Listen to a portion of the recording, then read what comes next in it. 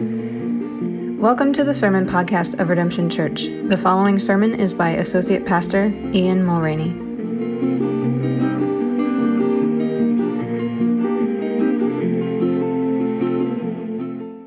So I'm looking at Ephesians 1:15 through 2:10. If you have a Bible and want to look it up. For this reason, ever since I heard about your faith in the Lord Jesus and your love for all God's people, I have not stopped giving thanks for you, remembering you in my prayers. I keep asking that the God of our Lord Jesus Christ, the glorious Father, may give you the spirit of wisdom and revelation, so that you may know him better. I pray that the eyes of your heart may be enlightened in order that you may know the hope to which he has called you, the riches of his glorious inheritance in his holy people, and his incomparably great power for us who believe. That power is the same as the mighty strength he exerted when he raised Christ from the dead and seated him at his right hand in the heavenly realms, far above all rule and authority, power and dominion, and every name that is invoked, not only in the present age, but also in the one to come. And God placed all things under his feet and appointed him to be head over everything for the church, which is his body, the fullness of him who fills everything in every way. As for you, you were dead in your transgressions and sins, in which you used to live when you followed the ways of this world and of the ruler of the kingdom of the air, the spirit who now is at work in those who are disobedient. All of us lived among them at one time, gratifying the cravings of our flesh and following its desires and thoughts. Like the rest, we were by nature deserving of wrath. But because of his great love for us, God, who is rich in mercy, made us alive with Christ, even when we were dead in transgressions. It is by grace that you've been saved. And God raised us up with Christ and seated us with him in the heavenly realms in Christ Jesus, in order that in the coming ages he might show the incomparable riches of his grace expressed in his kindness to us in Christ Jesus. For it is by grace that you have been saved, through faith. And this is not from yourselves. It is the gift of God, not by works, so that no one can boast. For we are God's handiwork, created in Christ Jesus to do good works, which God prepared in advance for us to do. This is the word of the Lord. Thanks be to God. Well, everybody, how are you all doing? Good. Cool. We vibing. I'd like to just start by telling you what I hope the good news for us this morning is. That's that we are raised up and sent out, and that we are, if you are in Christ, you've been raised up with Christ, and you now have authority to go out and heal the world. Amen. Yeah. Amen. Nice. See you guys next week. Mic drop. Yes. Yeah. And so this passage that we're at this morning, we're continuing Ephesians, and this is Paul's general theology, Christianity 101 letter, which he kind of wrote as just a generic discourse of what Christian theology and morality is. And so he starts right after his introduction here into what I think most of us have come to know as what we call the gospel, right? The good news of telling the story of Jesus and what that means for us who believe. And so, has anyone seen this before? This diagram? This is called the 4 circles because there are, count them, 4 circles. Oh, you guys. All right. We all went to elementary school. Okay. So the way the 4 circles works is, this is actually a story. I think it all on one page. There's a time flow here. And it starts in the upper left corner and goes clockwise, which is to the right. and tells a story. And it's the same story that Paul is telling in these verses here. The first circle up on the left with just the two people, that's the way it's supposed to be. That is how everything was in the beginning. For those of us who are Christians, the Bible tells us that in the beginning, God made everything good. That there wasn't any brokenness or jealousy or murder or strife or any of the stuff that we call sin. That people lived in harmony with God, with nature, and with one another. But that's the way it was supposed to be. But something happened, and that was that sin entered into the world through human rebellion. And that is circle number 2 up there. So if you go to the top left, then you go to the top right. And suddenly all the squiggles entered into the circle. The squiggles are sin. The squiggles represent a divide between human beings. It represents brokenness in the world. It represents brokenness between people and their God. And we'll be getting more into this later, but we'll be using this framework a lot.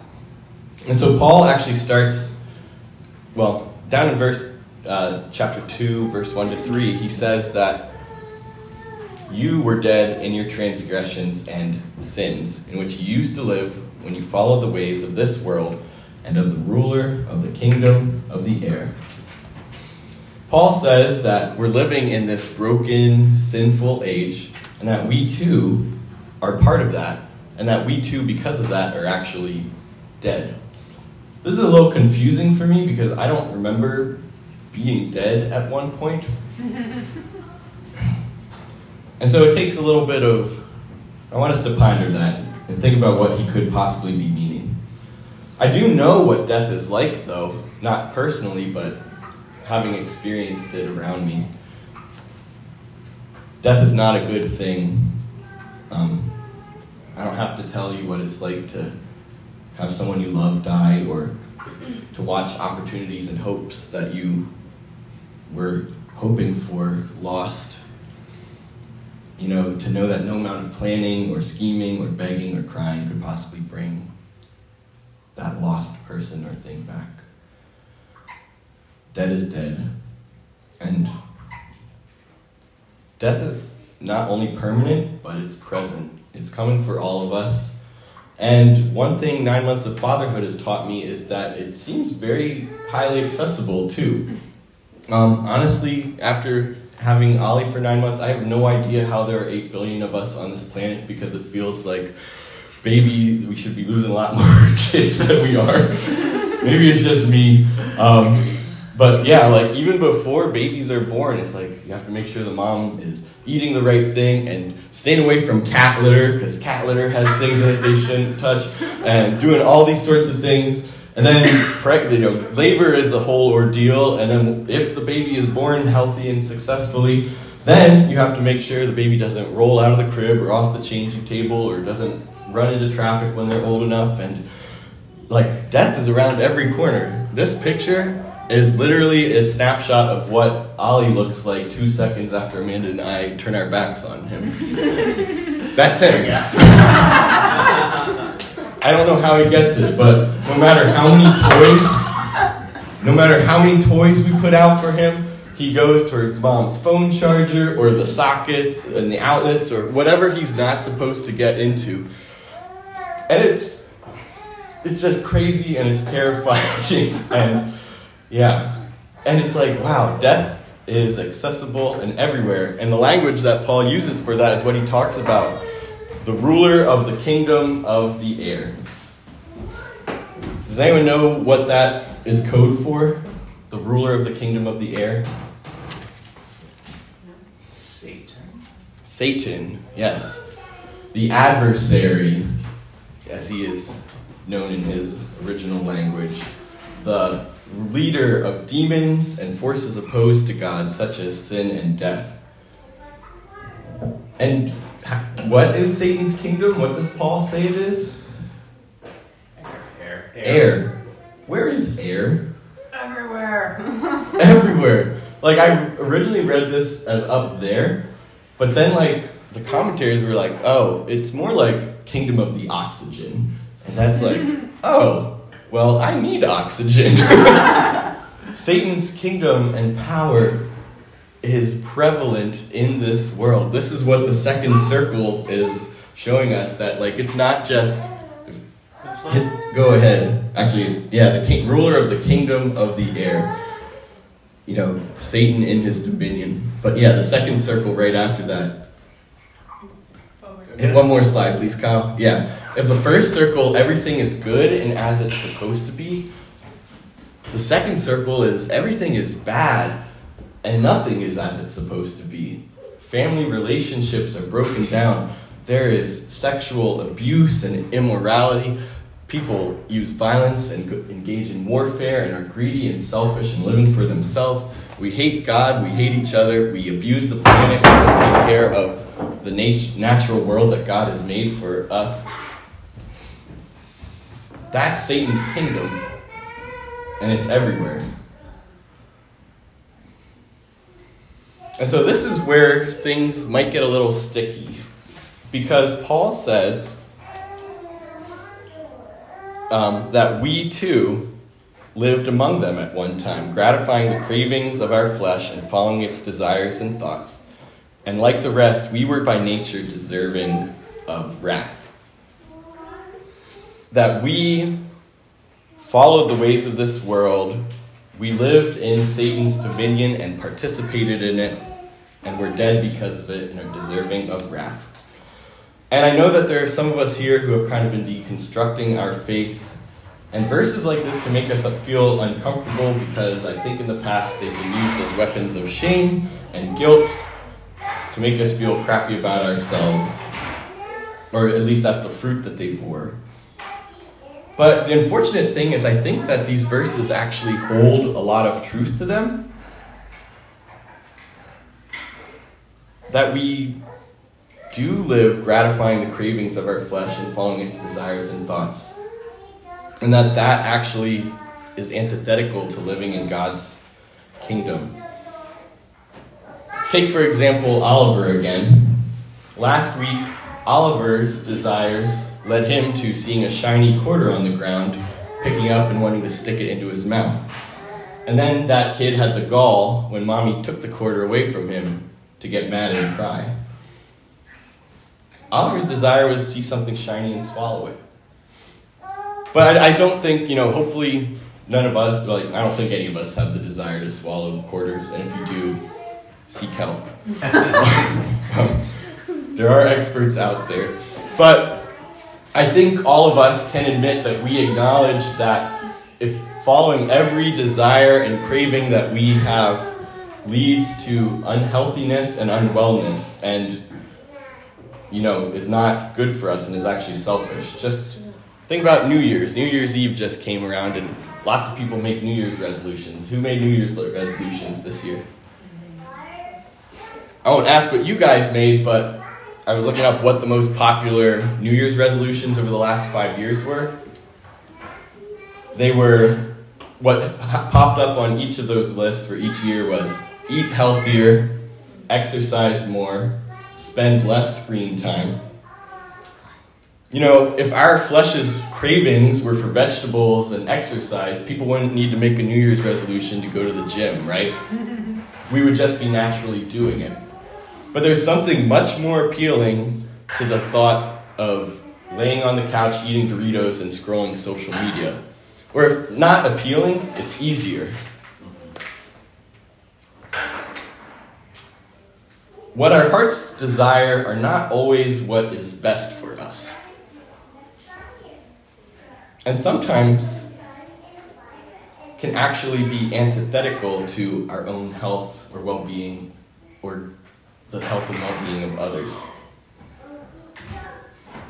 In big picture, I think this comes when we choose the unjust pursuit of wealth and power over the well-being of others, when we choose the satisfying of our own sexual cravings over the health of our families or our own bodies, when we choose to repeatedly indulge in dangerous substances over the wellness of our minds, our bodies, or our bank accounts. There's millions of other ways that we can gratify the desires of the flesh. And to be fair, people don't do this because it's bad. People don't lay on the couch and eat Doritos because it's bad for you, but because it promises ease, it promises security, it promises fun and a better life. When we engage in sin has a way of being really tempting and good looking at first. Like McDonald's, right? McDonald's is easy and convenient and cheap, but if you ate that every day, there's a whole documentary on what happens. It's not good for you. The dangerous reality is that all sin, when we choose to engage in it, is like a small suicide. It's Jacob Marley from A Christmas Carol who built the chains of wealth that tortured him and dragged him down in the afterlife. Each decision, each time we choose to engage in sin, it becomes easier to engage in again and again.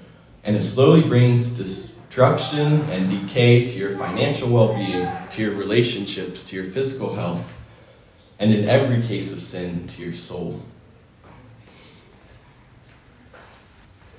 Now, I also want to not make sure I don't minimize the idea of sin, because when Paul uses the language like gratifying the cravings of the flesh, it brings to mind personal responsibility and choices, which, if you break it down on every level, sin does come down to individual choices made by individuals.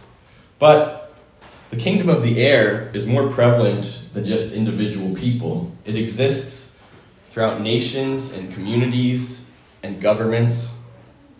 Whenever we see systems of poverty that keep people generationally down and not able to escape the bonds of not having wealth, whenever we see exploitation and oppression, or we see corrupt business practices and corporations or tyrannical governments, that is labeled as sin as well. And that exists on a corporal level, not just individual.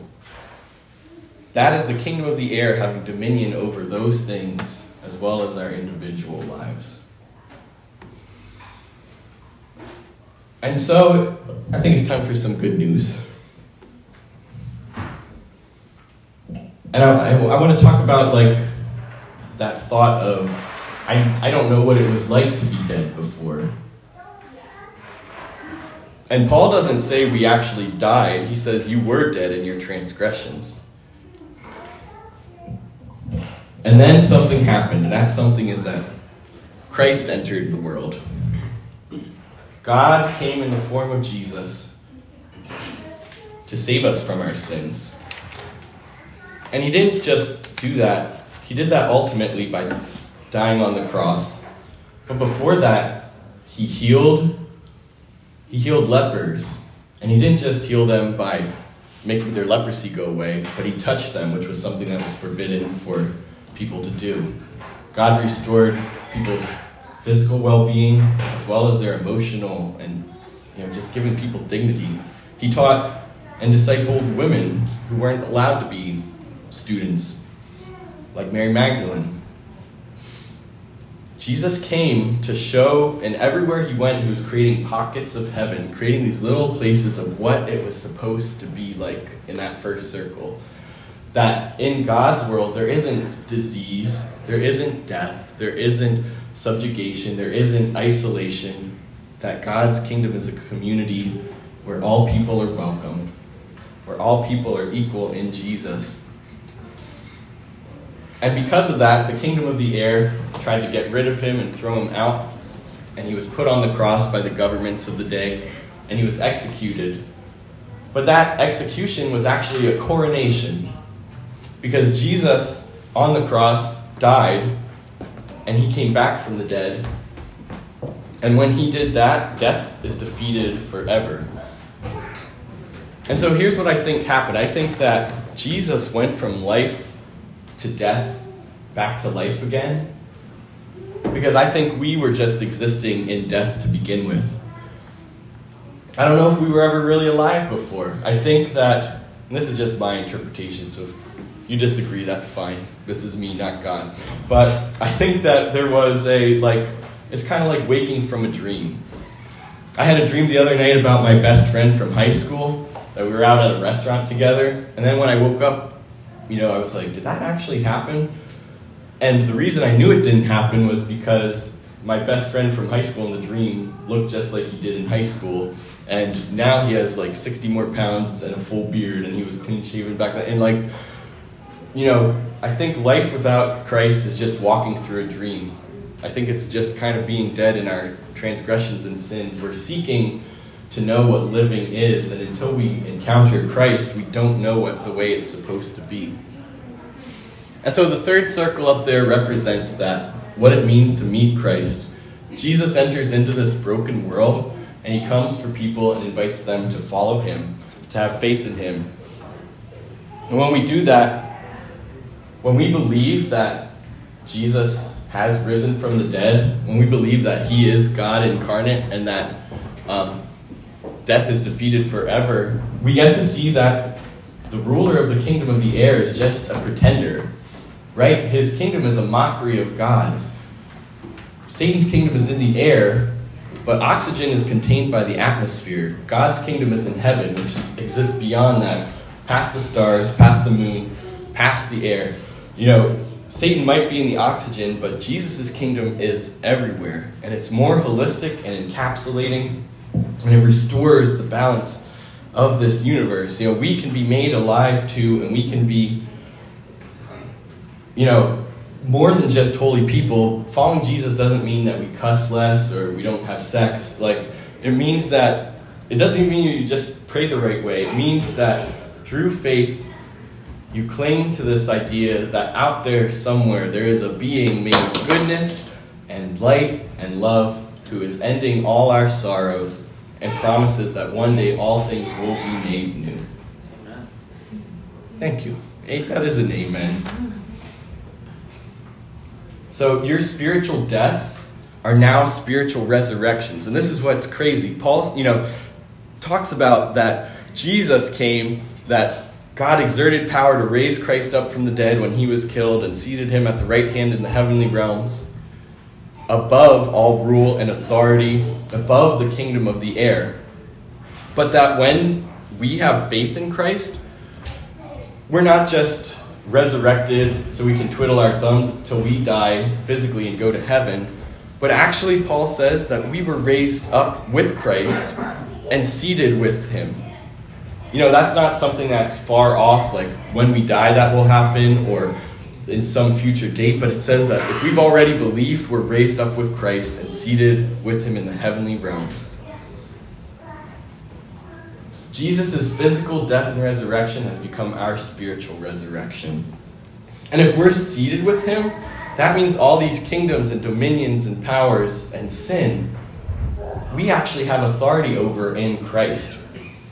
So we don't need to be afraid of the powers of darkness and evil anymore, because we have the authority to rebuke the devil and cast out Satan. And I think that's part of what our mission is, to go around like Jesus and create these pockets of heavens, reminding people what it is supposed to be like.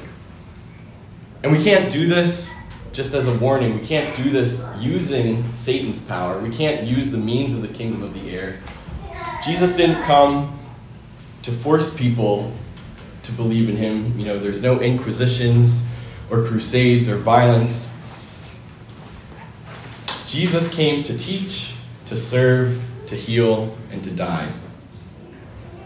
And somehow, that's the power and authority that will defeat Satan. We don't need to fear physical death anymore, because we've already been dead, and now we're actually realizing what life is like in the first place.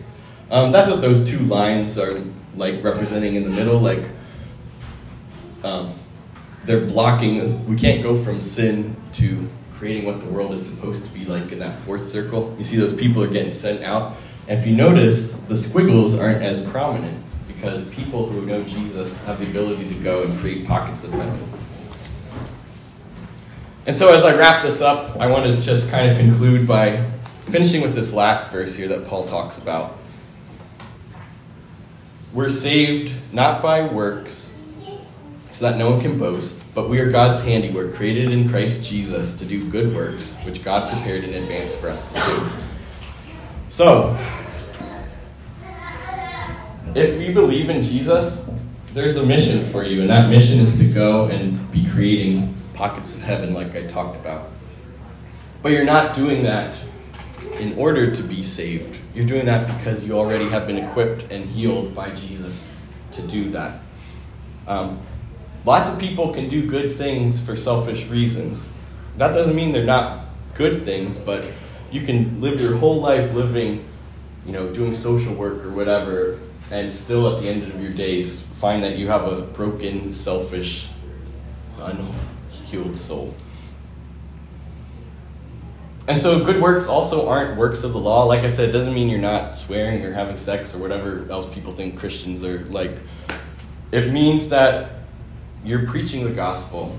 It means you're healing the sick, feeding the hungry, making the earth feel like heaven is already here. That wherever you go, wherever your church goes, that heaven has come and is here already. When Jesus begins his ministry in the Gospel of Mark, that's what he says. He says, the kingdom of heaven has come near. And that's our gospel, that's our mission, to go and bring it near to those who are hurting out there, who don't know Jesus, who are suffering in poverty and despair and under tyranny. So put on the resurrection, not to get re-saved, but just to be modeling your soul into the way that the kingdom is supposed to be. I want to leave us with a story just to kind of remind us of what this looks like. And this is a story of, I think I missed a couple slides, Kyle. Let's go through them real quick. So that's our mission. If you are with Christ, you've been raised up with Christ, and you share in his authority now, so you don't have to be afraid.